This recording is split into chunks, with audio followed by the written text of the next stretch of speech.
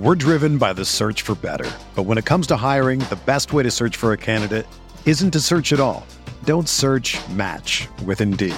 Indeed is your matching and hiring platform with over 350 million global monthly visitors, according to Indeed data, and a matching engine that helps you find quality candidates fast. Ditch the busy work. Use Indeed for scheduling, screening, and messaging so you can connect with candidates faster. Leveraging over 140 million qualifications and preferences every day, Indeed's matching engine is constantly learning from your preferences, so the more you use Indeed, the better it gets. Join more than 3.5 million businesses worldwide that use Indeed to hire great talent fast. And listeners of this show will get a $75 sponsored job credit to get your jobs more visibility at Indeed.com/Blue Wire. Just go to Indeed.com/Blue Wire right now and support our show by saying that you heard about Indeed on this podcast. That's Indeed.com/Blue Wire. Terms and conditions apply. Need to hire? You need Indeed. This podcast episode is brought to you by Coors Light. These days, everything is go, go, go. It's nonstop hustle all the time. Work, friends, family, expect you to be on 24/7. Well, sometimes you just need to reach for a Coors Light because it's made to chill. Coors Light is cold lagered, cold filtered, and cold packaged. It's as crisp and refreshing as the Colorado Rockies. It is literally made to chill. Coors Light is the one I choose when I need to unwind. So when you want to hit reset, reach for the beer that's made to chill. Get Coors Light in the new look delivered straight to your door with Drizzly or Instacart. Celebrate responsibly. Coors Brewing Company, Golden, Colorado. Support for this podcast comes from U.S. Bank. When it's time for a new credit card, the best ones do way more than just buy stuff. And that's why U.S. Bank offers credit cards that make every day more rewarding. Earn cash back, score points when you shop, dine out, travel, or binge watch, or get a low intro APR. U.S. Bank credit cards were designed to fit your lifestyle. So make every day more rewarding and check out usbank.com/credit card. U.S. Bank credit cards are issued by U.S. Bank National Association ND. Some restrictions may apply. Member FDIC. Napa know-how. The Napa guy knows not to judge a man by his car's multicolored paint job or absence of modern gadgetry. Who cares if it's technically old enough to vote and the windows are powered by the strength of your left arm? Your monthly payment is zero, and it'll stay that way. Because with over 500,000 parts and a little Napa know-how, you can keep anything on the road. She may not be pretty, but she's all yours. That's Napa know-how. Napa know-how.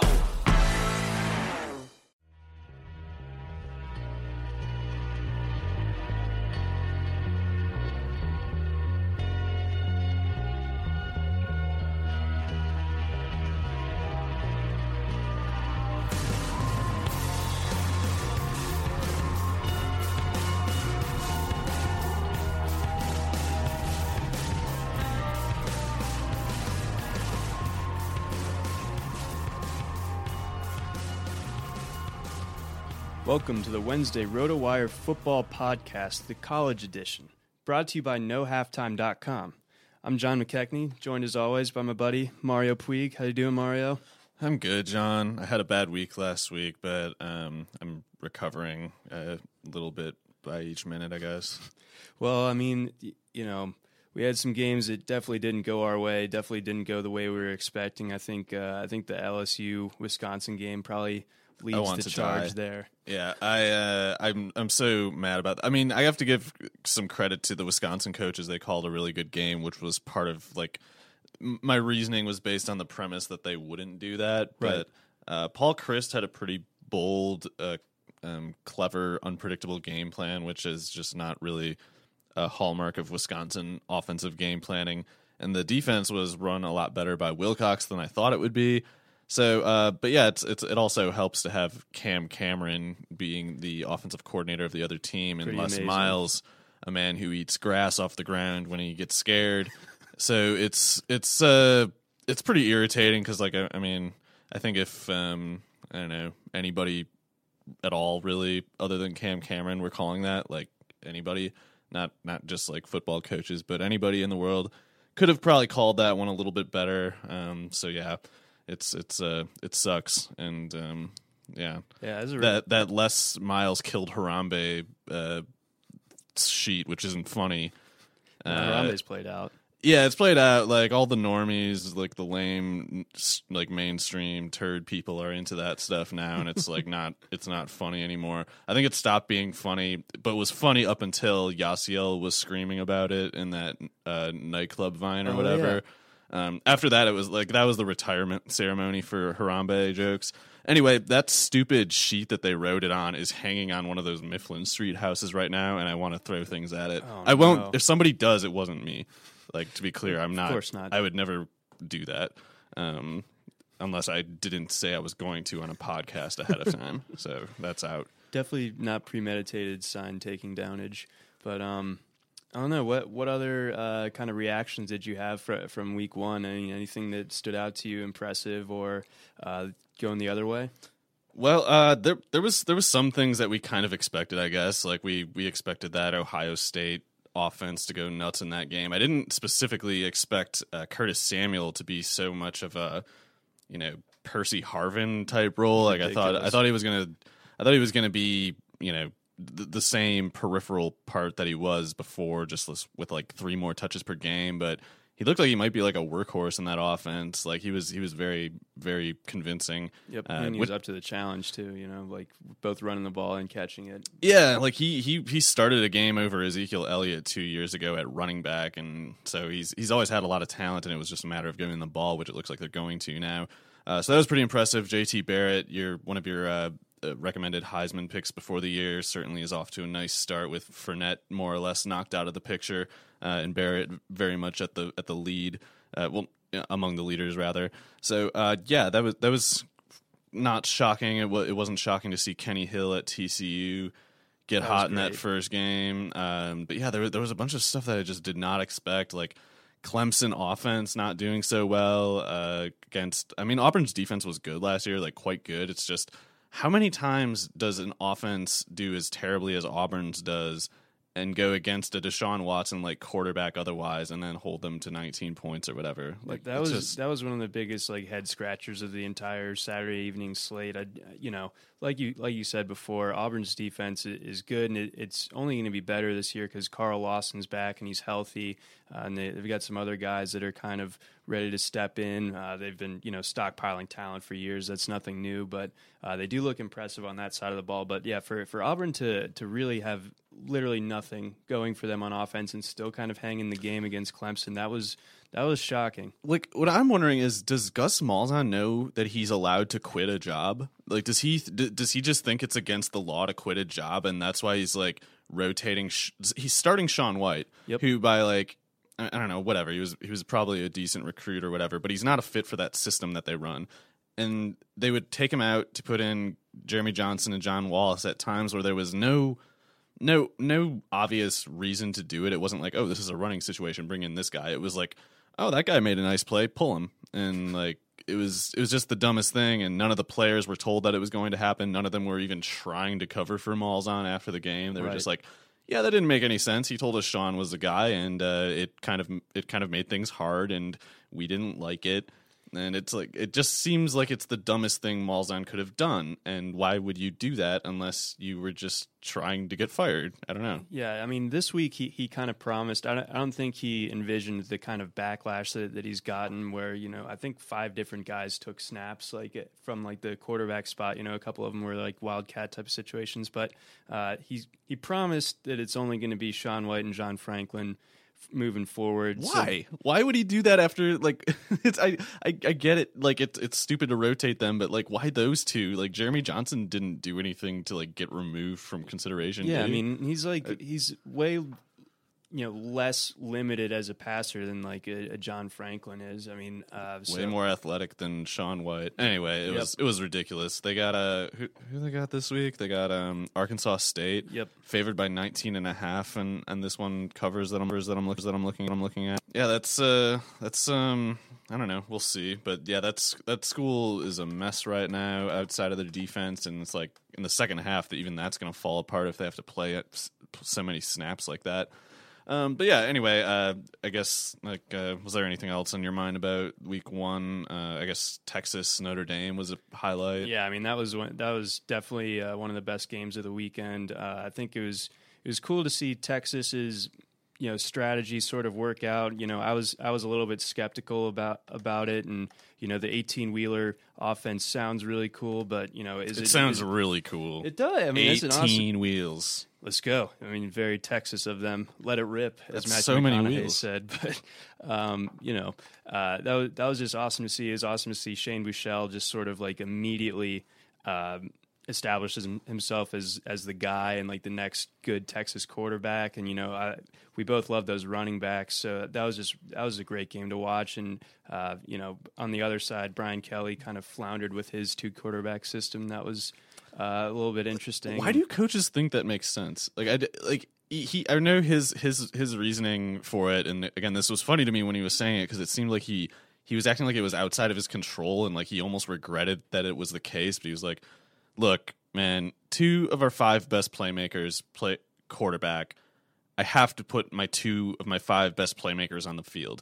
And no one was pointing out really like, well, Brian, that's still the exact same, like at best case scenario, that's the same sum if you take out one of them and put in the other. You're Right. subtracting one to make room for the other. It's the same sum, assuming you don't disrupt the function otherwise of that position in the offense, which it clearly did.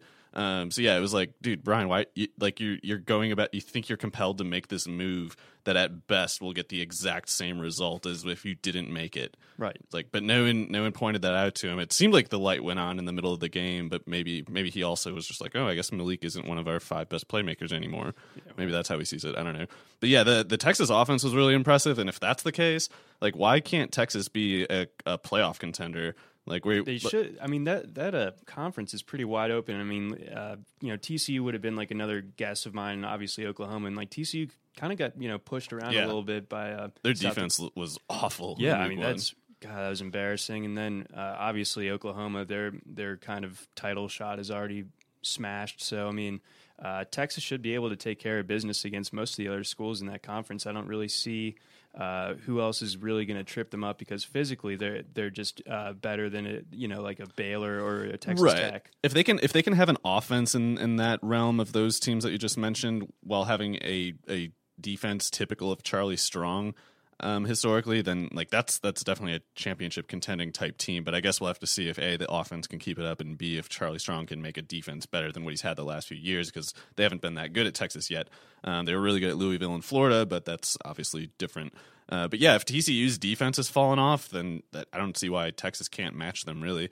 Yeah. So anyway, do you want to start diving into this upcoming slate that we got here? Yeah, let's. We're gonna get into the Friday games. There's no Thursday games because college football is just gonna let NFL have its opening night, of course. So Friday night, we got a couple of games to get us started here. We got Maryland. They are favored by 10 points going down to Florida to face FIU. That's a 56.5 point over-under. Does anything strike you from that game?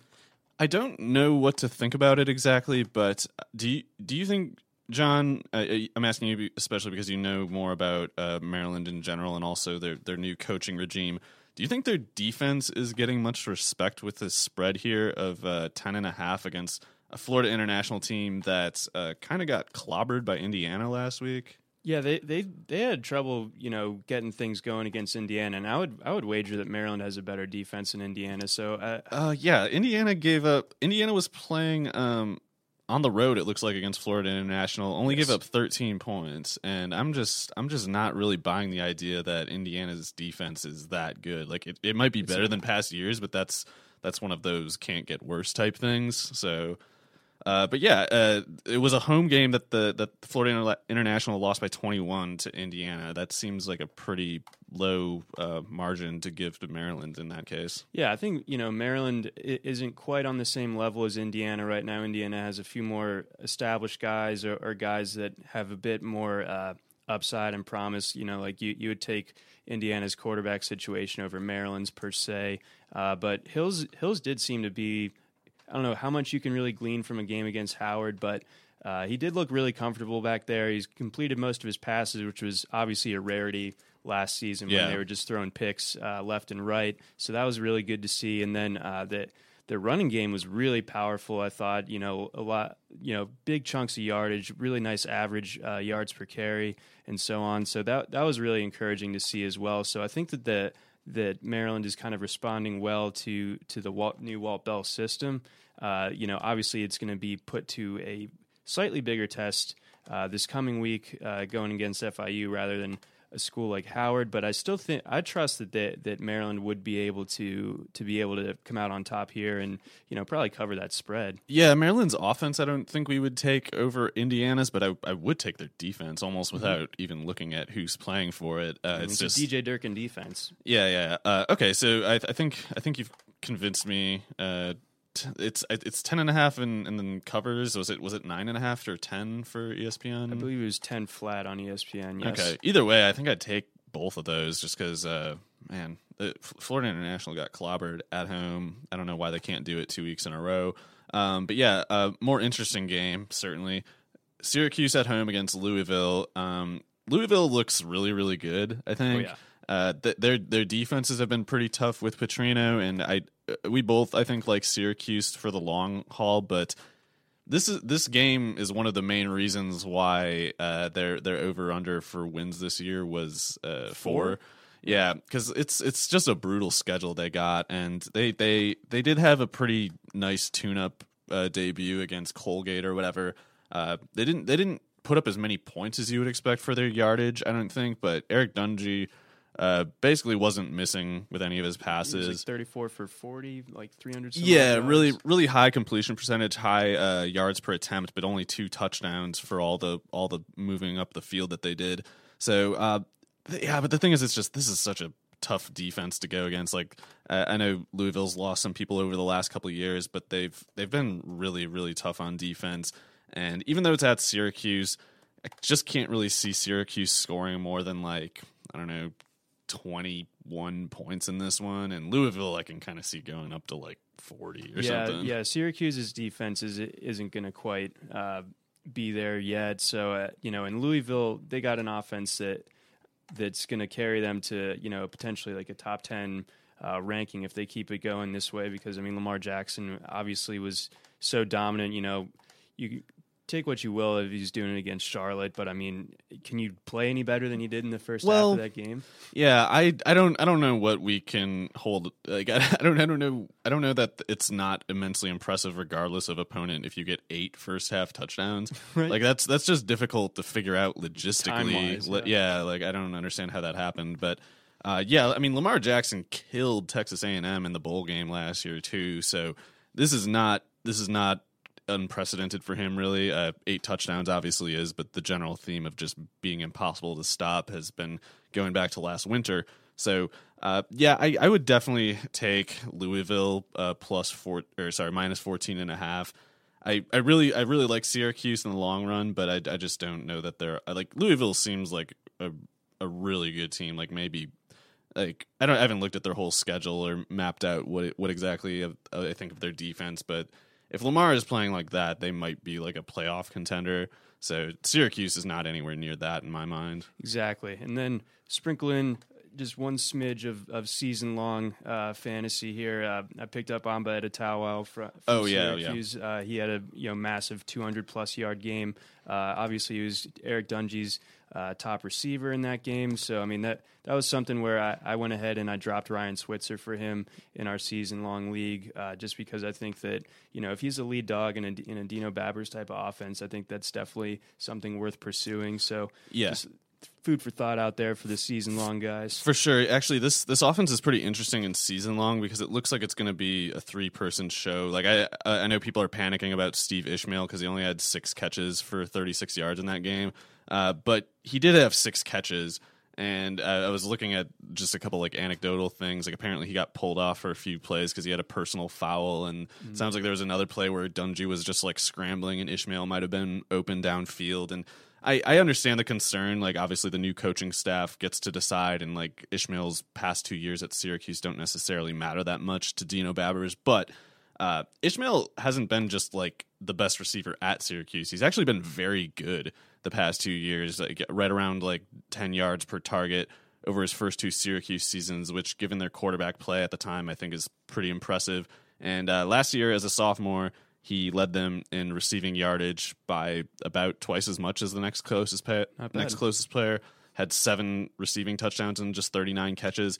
And again, he had 6 catches in this game. And if we think back to Dino Babbage's offense at Bowling Green last year, they had a lot of inconsistency at receiver.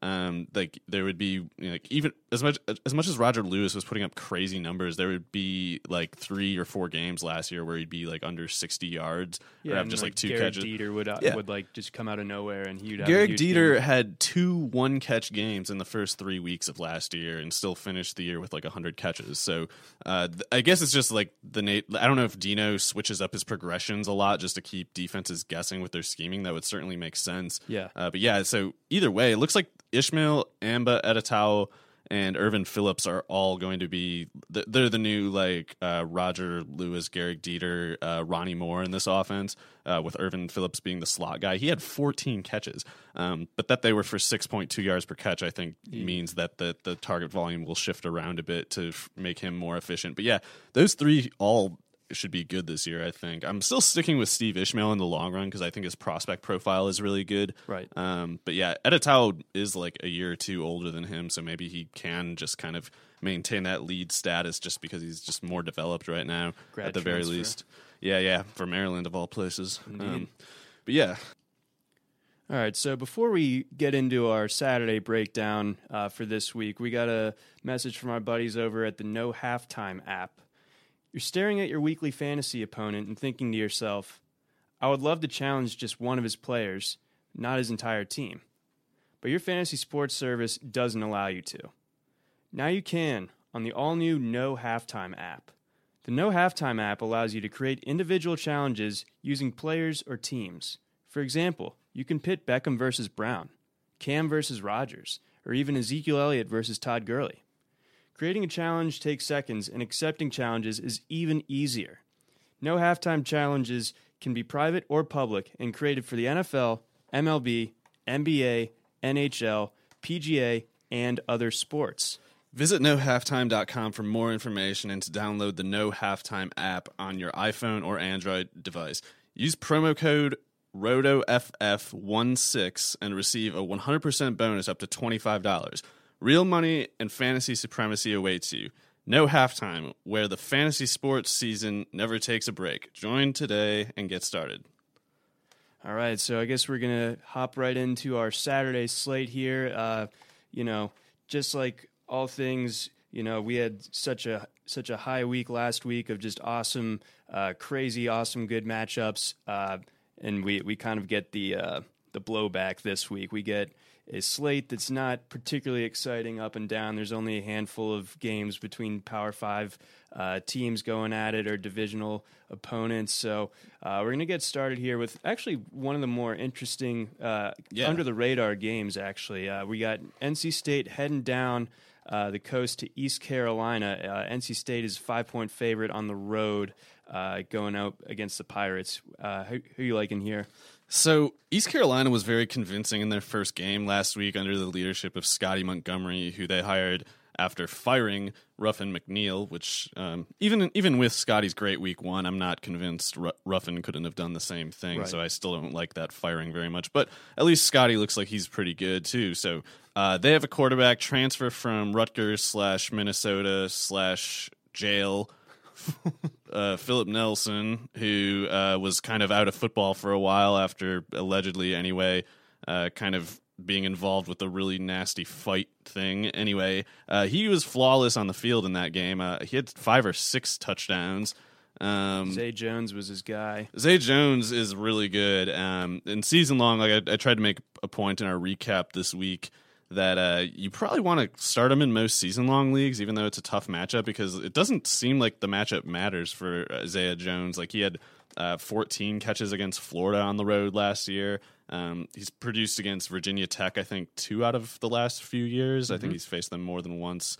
So yeah, he's really good. He looks like I haven't had a chance to witness his like athleticism that much, or like I haven't seen any quoted timings with him, but it seems like based on his production, like he's an NFL player. So he's really good. And Philip Nelson has had all this time off and been working with East Carolina. He completed 28 of 32 passes last week for 5 touchdowns, 398 yards, ran for a 6th touchdown. He was a running quarterback at Minnesota while he was there. So he looks like he's a great fit for Scotty Montgomery's system. Running back Anthony Scott was pretty good, 11 carries for 120 yards, caught 9 passes. So I'm looking at these numbers, and East Carolina did great last week, but they're playing Western Carolina, and I'm looking at North Carolina State, and I feel like they're just better than they're getting credit for here. Like their defense, I guess, wasn't convincing in week 1. They were playing what was it? They were playing William and Mary in week 1. They only gave up 14 points, so it was kind of a close game until like the second half. I think I'm just guessing. But yeah, I really like the North Carolina State offense right now. They're committing to Ryan Finley, quarterback, this week. He's the Boise State transfer who split time with Jalen McClendon last week. But Finley was 17 of 21 for 174 yards, 2 touchdowns, and at running back / tight end, we've got respectively Matt Days and Jalen Samuels, who are both really, really good. I think Samuels is a monster. He looks like he lost some weight to be in a more like just like a ball handling role rather than this tight end position. Like now it's like his position is just get on the ball and it works. So I actually think North Carolina State has had I think they have enough defensive personnel to probably get this by more than 5 points. But real quickly, obviously my spread picks last week weren't so good, especially in my article about it. Like I should have included like when we were forced at gunpoint on our podcast to pick Florida State or Mississippi. I was like, I was like, I think Florida State, just because like I don't know if they can stop Dalvin, and then like I also had the conditional pick of Texas if they start Shane Bukelele, which they did, and that would have worked out too. But I didn't have either of those two in my article. What I did have in my article was, oh man, you guys, LSU is going to kill Wisconsin. Auburn cannot stop Clemson's offense. It's over. What else did I have? Oh, I had like Stanford minus 15 over Kansas State's Bourbon Bowl offense, and it sucked. Didn't that one end in a dead push? Was it like third? Oh, it depends like on what figure you quoted. For my purposes, it wasn't good. I can't remember what it was specifically. Anyway, there's this. I went 3-6 in the article. I should have gone like 5-6 with my included pod picks, but and obviously I should have gone 9-0 if everybody else did their jobs. But we had this one commenter on the site, like Shady NJ something, really giving me the business. Yeah. Like, buddy, he was saying he was LMAOing at like my picks. I was like, I don't, buddy. Look, it's I don't think you're L'ing your AO at all. I think you're mad.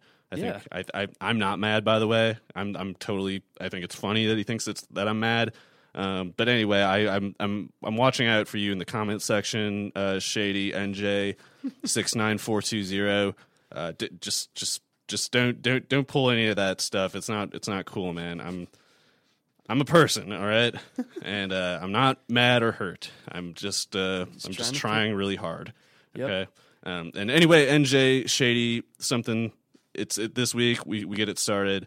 North Carolina State minus 4.5. It's on. I'm going to make up for my sins now. Lock it up, man. Yeah, I mean, everyone's allowed to slip up a few times week 1. You know, we really don't know what we're going to get a lot of the times. We can only just project so much. So, you know, I have a good feeling that your picks will start to bounce. Actually, I don't, but still, no trolling, you guys. It's hurtful. Well, let's move on over to the Battle of the Keystone State. It's Penn State, 5-point underdogs going to Heinz Field to play Pitt. How do you see this one unfolding? So I refuse to pick in this one. I don't know. I don't think Pitt is very good. I don't think Penn State is either. Penn State did not do as well as I hoped in week 1, and part of that could be like Kent State's defense is really good by MAC standards, but still though, I just it might not be as good of a product there as I thought it would be. Meanwhile, Pittsburgh kind of struggled to move the ball against whoever it was they were playing. I don't remember who it was. it could be that both teams were like saving their best tricks, knowing that this matchup was coming up this week. I would imagine some of that was the case. Sure. But yeah, it's James Conner making an awesome, inspiring comeback from the Hodgkin's lymphoma that he had. He had 17 carries, but they held him to 53 yards against Villanova. I guess Villanova is generally one of those, like Brian Westbrook's from there. They're probably pretty good. Right. Anyway, so I just don't know about this one. I have no idea. I'm leaning Penn State. I think they have more talent across the board offensively, and I think now that they're back up to like a full complement of scholarships, I think they might be able to pull this one off. And I think they can cover the 5. I think they could potentially win this game. So, I just assumed it was Penn State that was favored. I guess I would take the Penn State points at the least. Yeah, that's what I'm feeling on that one. Then we're going to move on to what is going to be just a guaranteed bloodbath. Central Florida, bless their hearts, going up to Michigan. They are 35.5-point underdogs. Michigan will cover that with gusto and fervor, and they don't even need to play their starters really to do that. They've like barely even had their first string defense out there for too long last week, and they still held Hawaii to like no yards basically. They had their starting running back go out with a bit of a rib injury. I think he's going to be okay. And then they have this guy Kareem Walker, that was the number 1 running back recruit in this past year's recruiting cycle. He doesn't even get on the field. Some other guy, the kind of like forgotten member, Chris Evans, some guy named Chris. He had well over 12 yards a carry or something to that effect. He forced 8 missed tackles, I believe, on like 12 carries. He's fast. He is shifty. He's ridiculous, and he's just a guy that they can just toss in a game like this. So I'm going Michigan here. I think that I see the 35 points, and I don't bat a lash personally. Yeah, so Central Florida, they got Scott Frost, I think his name is, who was the offensive coordinator at Oregon. Yeah, and he's putting in his vision of the new UCF offense. It had good enough results in week 1, but it was also a bit hit or miss. Like Justin Holman, their quarterback, only completed 14 of his 28 passes. That's not what you want to do against South Carolina State the week that you play, or the week before you play Michigan. So right. It won't be like 90-0 or whatever that Hawaii game was, but yeah, I think 49-10 is very plausible. That's what I'm thinking too. And then moving on down, we got Purdue. One of the more exciting games on the slate. Yeah, this one I'm locked in, man. So we got Purdue. They're home underdogs to Cincinnati. Ugh, God, this game looks terrible. By 6. Cincinnati really disappointed me in week 1. Not very good last week, so I'm actually leaning Purdue on this one. They're so bad too, but man, like Cincinnati, their offense was a problem in week 1. Like Hayden Moore was really ineffective as a passer. The running backs, Tion Green did good, but my guy Mike Boone got shut down. I still have a lot of faith in Mike Boone. I think he's a really good running back, and I don't think Purdue is capable of stopping him necessarily. So as long as he's not hurt or something, I like Boone's chances of bouncing back in this one. But I just don't know about Cincinnati generally. Like it kind of feels like Tommy Tuberville's been checked out for a while now, right. And I don't know if he cares. I highly suspect he's a Jimmy Buffett fan, and I think he's thinking about Margaritaville, and I don't know if he really even cares that much right now. But yeah, at least for fantasy consideration, like Cincinnati runs a lot of plays. So worth noting, Devin Gray, their junior college transfer receiver, he looks like he might be pretty good. He had over 100 yards against Tennessee Martin, a skinny but fast guy, makes plays downfield. Nate Cole is their veteran returning guy. He doesn't seem to be that great, but he had a touchdown in week 1. Mm-hmm. He's got about 30 pounds on maybe even more like 40 pounds on Devin Gray, so he's a better red zone target. But yeah, otherwise, Markel Jones looks like he might be a beast for Purdue. No, he is a beast, and I don't think Cincinnati really has like the front 7 to really slow him down much. So if they feed Markel the ball, he should be good for hitting the century mark. And they, for whatever reason, David Blau only completes like maybe half his passes, but they have him throwing it a ton, and they actually have, pretty big athletic receivers, D'Angelo Yancey and so on. So I think that, Purdue like is kind of like a sneakily deep team in terms of their fantasy options just a little bit. Yeah, I had a couple things going on Yancey last week, and he only caught that one pass for 35-yard touchdown. I think he's due for a bigger game in this one, just because he's had pretty good age-adjusted production his whole career there. Like he led them in receiving yards and touchdowns as a freshman, I'm pretty sure, 3 years ago. Mm-hmm. And last year he finished pretty strong. He had a big game against Desmond King, actually, against Iowa. So I would be surprised if he stayed so invisible 2 weeks in a row. But yeah, I agree with you. Purdue points at the very least. All right, moving on. Another great Big Ten matchup here. We got Nebraska playing host to Wyoming. Nebraska 24.5-point favorites. Do you have any specific read on how this one's going to shake out? I don't yet. I'll have to look at this one closer for the spread article that I'm working on this week. But I get it. Like Nebraska pummeled Fresno State last week, but they kind of gave up a surprising amount through the air, and more importantly, I think Wyoming's offense is good. Right. They beat Northern Illinois in overtime last week, and their quarterback Josh Allen, good dual threat fit in that offense. The running back Brian Hill might be an NFL running back. Tanner Gentry's been one of the most effective receivers on a per week basis going back to last year, but he missed like the last 6 games of last year or something. Right. I like Wyoming's chances. I just got to look a bit more. I like Wyoming's chances of covering the spread.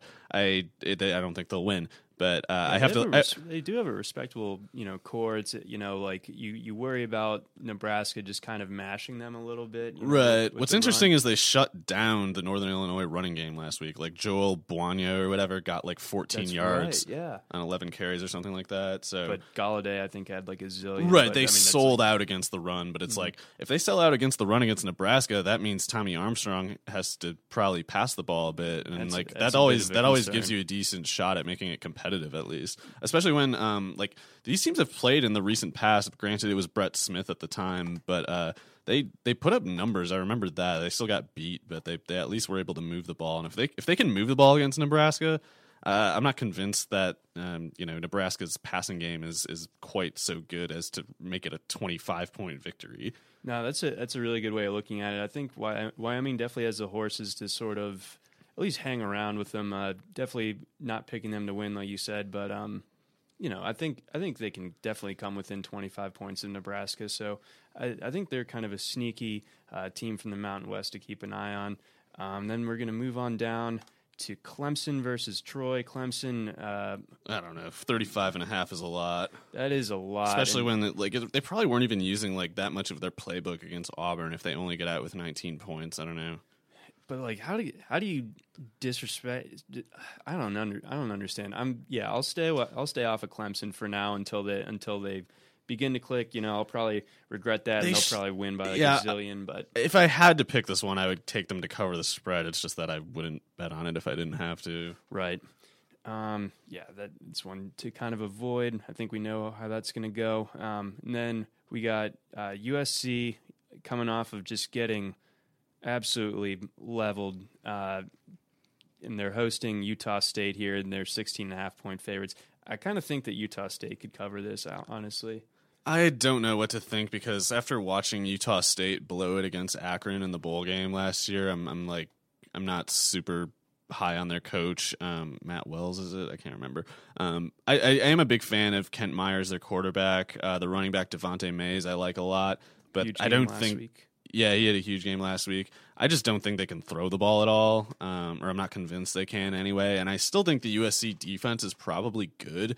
It started out okay against Alabama, but then it was like when it was made clear that they will not be scoring any points, their defense just kind of fell apart in the second half. Especially shouldn't have stepped on that guy's groin. I think that was a mistake. Yeah, like what is up with that team? I don't like their coach Helton is in over his head. But it's just like everybody on that team is a 5-star recruit, and like Utah State again, I don't know that they can really throw the ball. So I don't know. Utah State has had good defenses in the past. Last year, it was a mess against running games. So if they can't stop the run, USC could pummel them. But I just don't. I don't know. This is one I would also stay away from. Fair enough. All right, then we got a real battle of the blue bloods here. We got Kansas playing host to the Ohio Bobcats. It's a Kansas favored by 2.5 points. So Ohio's doing something weird right now. Like they were favored by 21 points over Texas State, and Texas State did they end up winning? Either way, it went to overtime, so they didn't cover. Then Ohio started out favored by at least one. I'm pretty sure most places. Now they're down to about Kansas is favored by 3 or so. I don't know what to think about Kansas, but one thing that's worth noting, I think, is last year they had the week 1 game that they did pretty well. It was as an offense, that is, but it was against South Dakota State. They lost by 3 points, 38-41. At no point last year did Kansas keep anybody under 23 points, and that one time, funny enough, was TCU of all teams. It must have been one of those hurt Boykin games. Right. But like nearly every other one, actually I think all of the other ones, they gave up at least 30, gave up over 40 points like 5 times.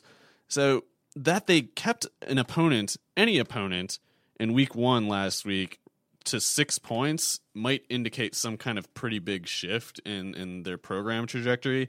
In any case, the offense looks like it's a better product this year, and I wouldn't pick them to lose this game. I just I'm not inspired exactly by the whole idea of having to pick Kansas for something.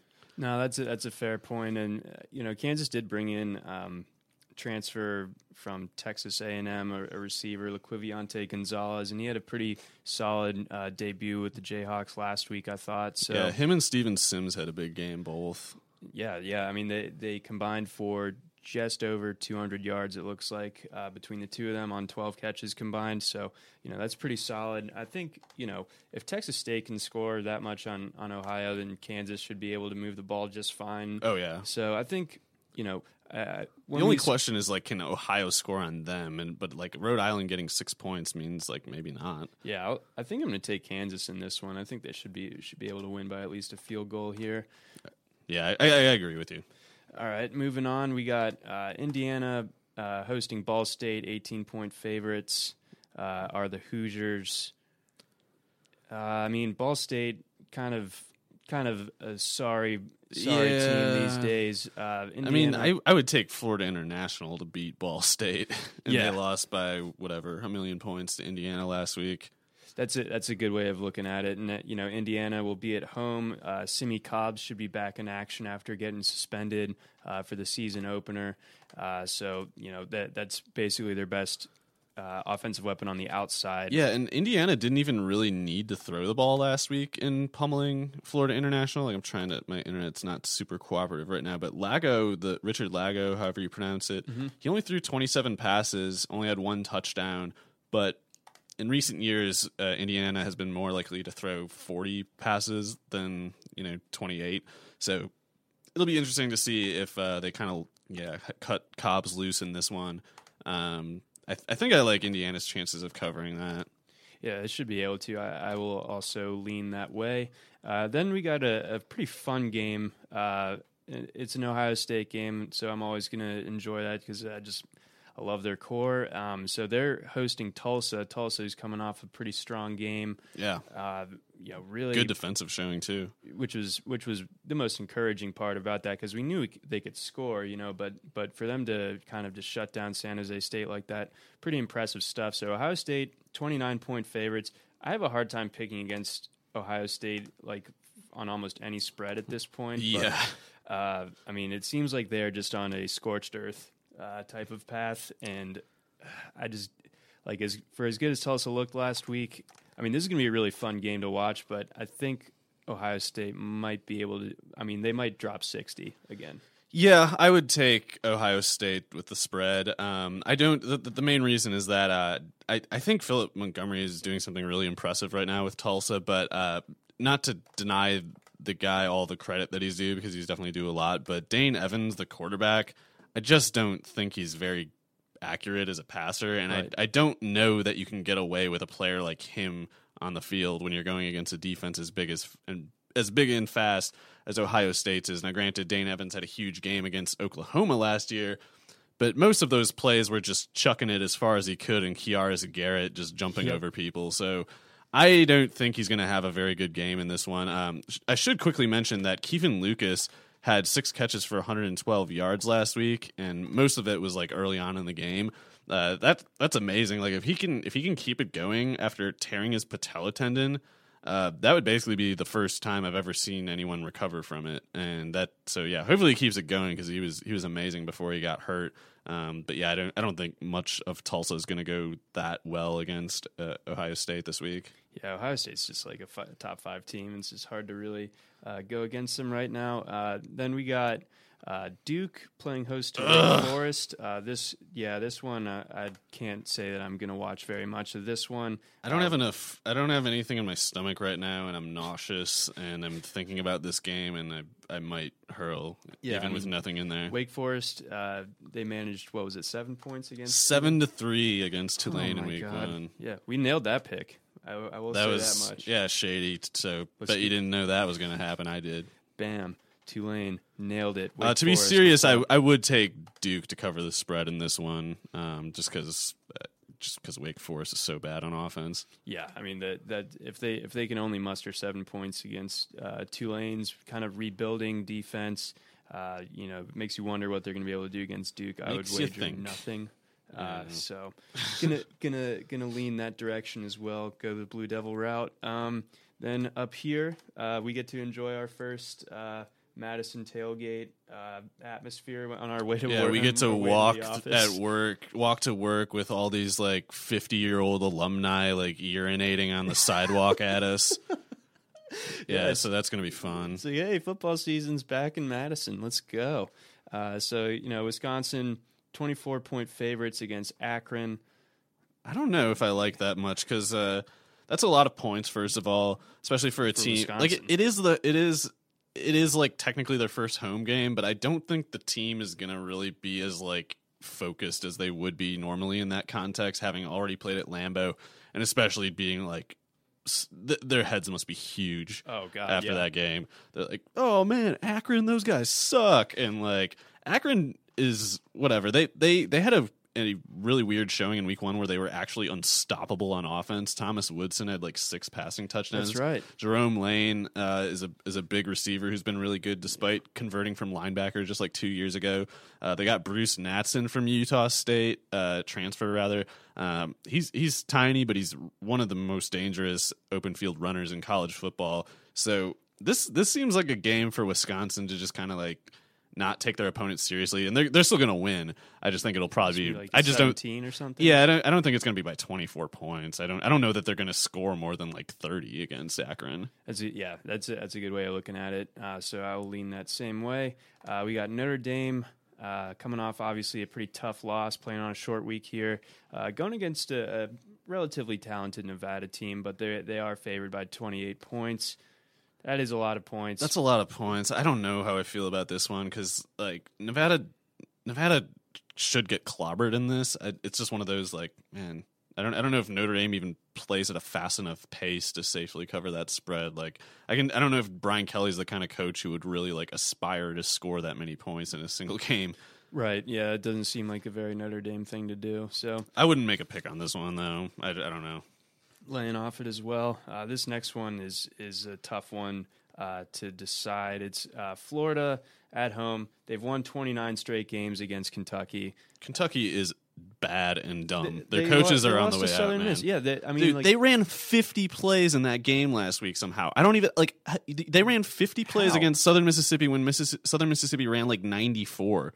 Like, I don't understand how you did that. Their quarterback, Drew Barker, had an amazing game, but he only threw like 24 passes. Like, and Stanley Boone Williams, he had 13 carries. It's like, if those guys just like, how do you you're not like 3 and outing with that kind of numbers. No. So what did you do? I didn't see the game. I actually don't know what happened, but like that's stupid. Like when you're that explosive, you need to have a lead. You cannot be losing when that happens. Yeah, that was just a mind-boggling game, and Southern Miss was definitely up to the challenge. And then kind of on the other side, Florida Yeah, that game against UMass.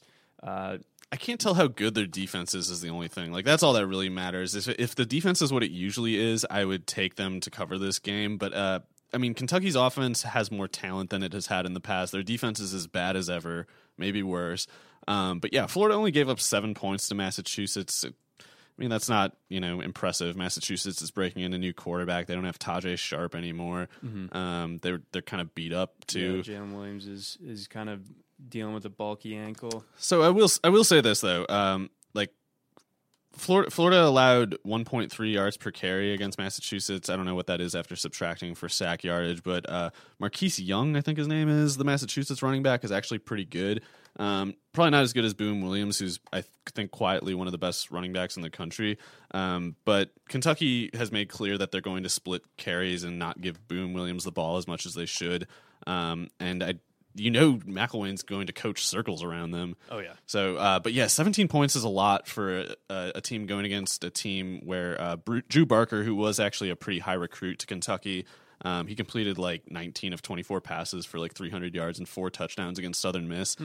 Much bigger test for Florida's defense than Massachusetts, and they only beat Massachusetts by 17 points. Right. So, you wonder about Florida's ability I think Florida should win this game comfortably, but you wonder about their ability to stretch out that margin beyond 17 points, even if it is at the Swamp, and we got like the 30-year track record of Florida just manhandling Kentucky. I will. I wouldn't. I don't think I want to make a pick on this one, but it is. I think McElwain is the type of guy who would not show his hand the week prior, so it wouldn't be shocking if actually the Florida offense kind of busts loose in this one. If only with their running game. Like, I don't think Kentucky can stop that running game. And Mark Thompson without even knowing anything. Yeah, Mark Thompson was playing behind Scarlett for some reason. So right, I don't know they had Scarlett start last week. But yeah, I don't think Kentucky can stop like anybody really. So that's the problem. So yeah, I guess in the end, Florida covering that spread at home is going to be the way I move there. Then we got Alabama hosting, one of our favorite non-Power 5 teams, Western Kentucky. I'd say 28.5 point spread for Bama. I mean, Western Kentucky can score, but I mean, this is Alabama. I'd still take Alabama. Ohio State. I'm taking like the Ohio State route here, where it's just like, I love Tulsa, I love Western Kentucky, but it's just like, I'm sorry, man. Like, it's not how it works. It's at Alabama. Western Kentucky, they might score 21 points, but I don't think they can stop Alabama in that case from scoring less than 50. Correct. Because if Western Kentucky scores 3 times, that either means they had like at least 2 40-plus yard plays, which I don't want to bet on, and otherwise it's like they ran so many plays that they just scored 3 times, having logged probably like 78 snaps or something like that, which I don't know. I don't see that happening. Their quarterback, Mike White, had a huge Week 1 game, but it was against Rice. And Mike White is this guy who he might be totally good for Western Kentucky against their normal level of competition, but he transferred from South Florida. And when he was at South Florida, he was like just a total train wreck. Like Dane Evans going into the step up to the Ohio State level speed. I don't know that it matters what scheme, what personnel is around him. I think Mike White just melts against a team like Alabama. Yeah, the Bama's defense is all world, and kind of like what I said about Michigan, like they don't even need to be playing their first or second stringers to be dominating a team of like that ilk of the Conference USA type of level. So I think Bama should be able to cover this comfortably. I'm not overly concerned with that one. So John, do you want to like go rapid fire with like the next 5 picks that we got here on the slate? Yeah. Okay, Let's do that. Baylor at home against SMU. Baylor minus 31.5. I'll take Baylor. I'll do Baylor as well. The reason, like Matt Davis, the starting quarterback for SMU, seems to have a knee issue. Baylor is obviously like they've got certain questions to answer, but one thing about them is they've been great at home, so I like their chances. With Seth Russell's obviously sharp, he put up like 7 touchdowns on them last year, I think. So. Yeah. Then let's see, we got Washington 37.5 point favorites at home against Idaho. That's a lot of Washington points. It is, but Idaho, they're bad. Idaho goes max tempo which means like if you're going against a defense as good as Washington's, you're giving really good field position to a team that just torched Rutgers by 1,000,000 points. Right. Yeah, John Ross looked awesome. 3 touchdowns in week 1. Jake Browning Browning looks good. They didn't need Gaskin. They only gave him like 9 carries or something. And they won by 35 points. So I would take Washington to cover this one. I like it. Then we got Miami, Florida Miami. They are 24-point favorites against FAU at home. So I guess if you're picking Florida Atlantic for the spread, you're just banking on Mark Richt's aversion to tempo, like dictating that outcome, because Florida Atlantic should get crushed on like a per play basis. Mm-hmm. It's just like, is Miami going to run enough plays to do it? Richt never put up 70 at Georgia in the first week in Miami. He did it last week, so I don't know. He kind of seems like he wants to show out a little bit. I think Miami can definitely cover this. If I had to pick, I would pick Miami. Yeah. Then we got South Florida, surprisingly big favorites over Northern Illinois at home, 14.5-point favorites.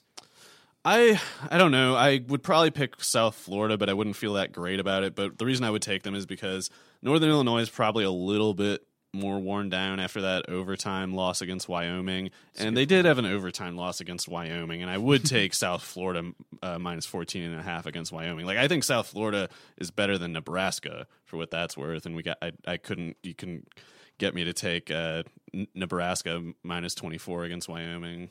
Who beat Northern Illinois? I know I'm going in like a convoluted circle here. A lot of threads. I'm like trying to put it all together, but I see what you're saying, man. So I like that.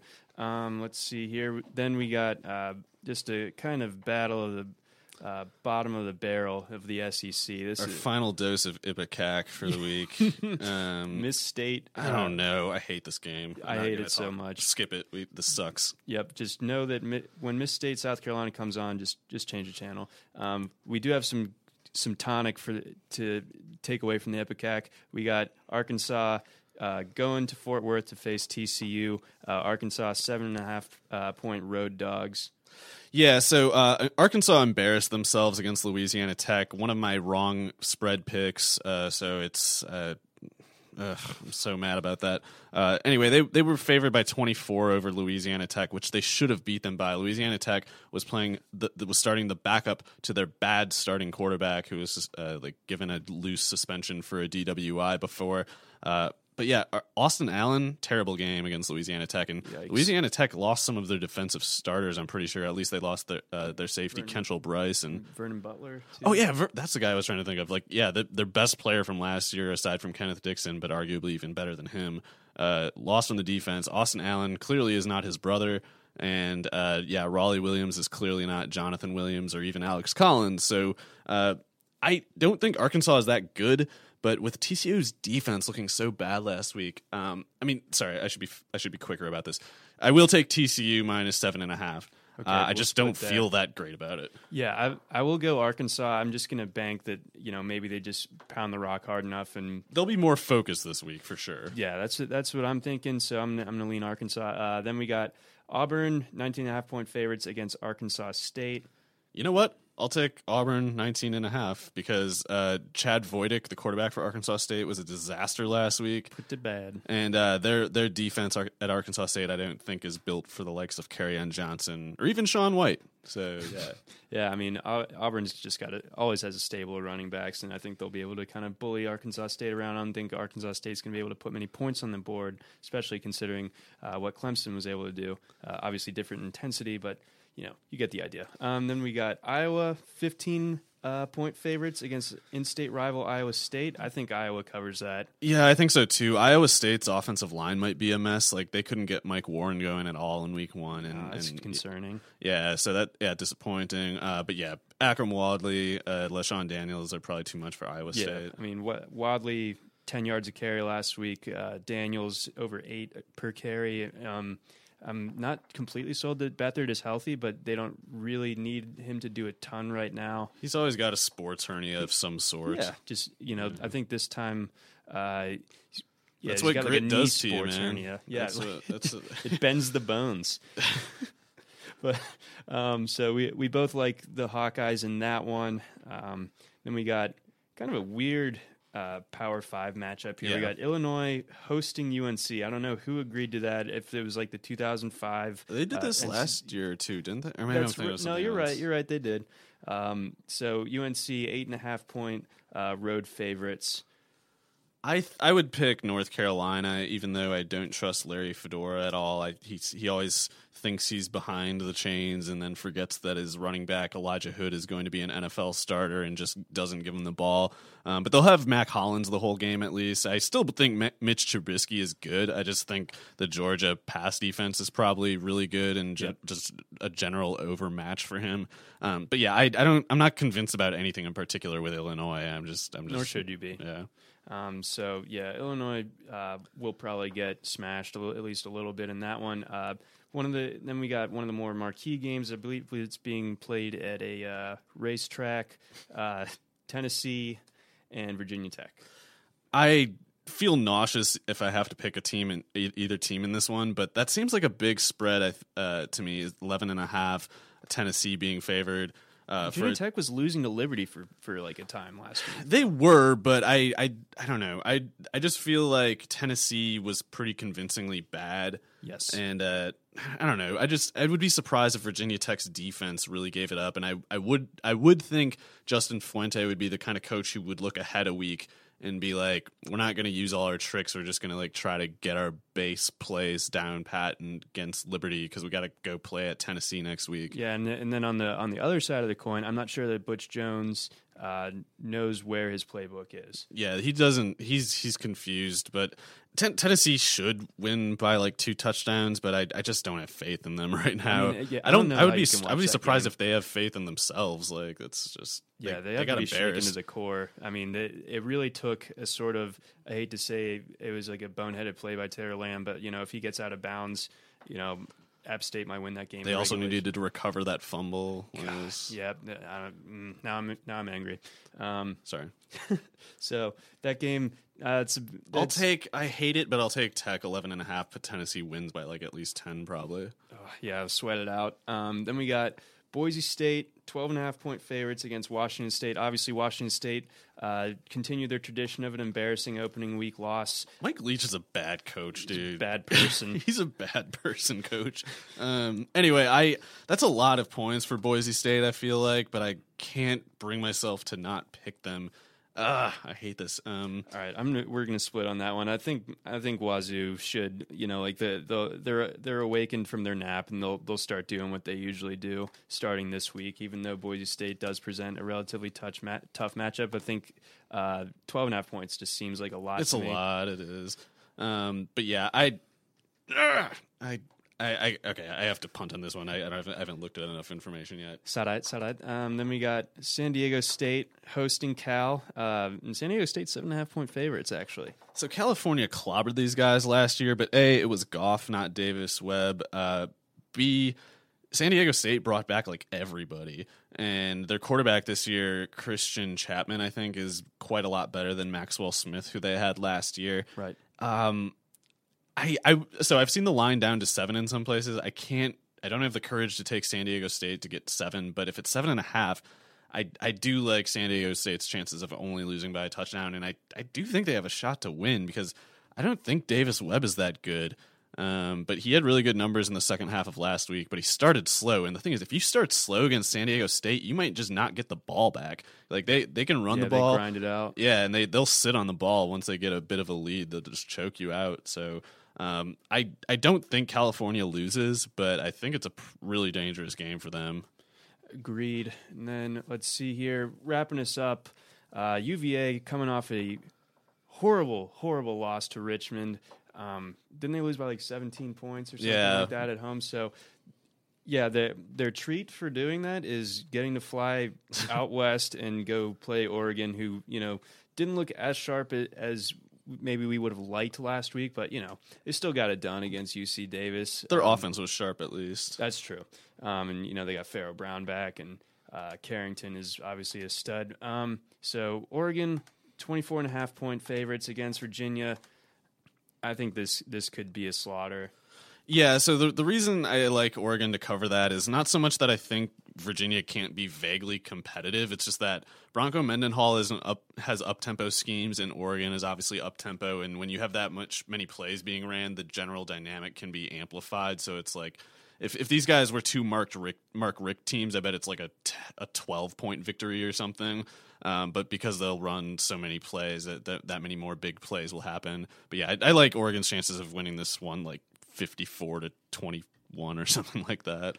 Yeah, I could. All right, so I see it going that way as well. Oregon should be able to put up the requisite points to cover that spread against a Virginia team that looked a little bit hapless. So that's going to do it for us for our podcast today. I think it went pretty smoothly. I think we trimmed it down a little bit, so a little bit easier to digest for everybody. We'll be back again next week. We'd like to sign off thanking our friends over at the No Halftime app. This is what our podcast is brought to you by, the No Halftime app.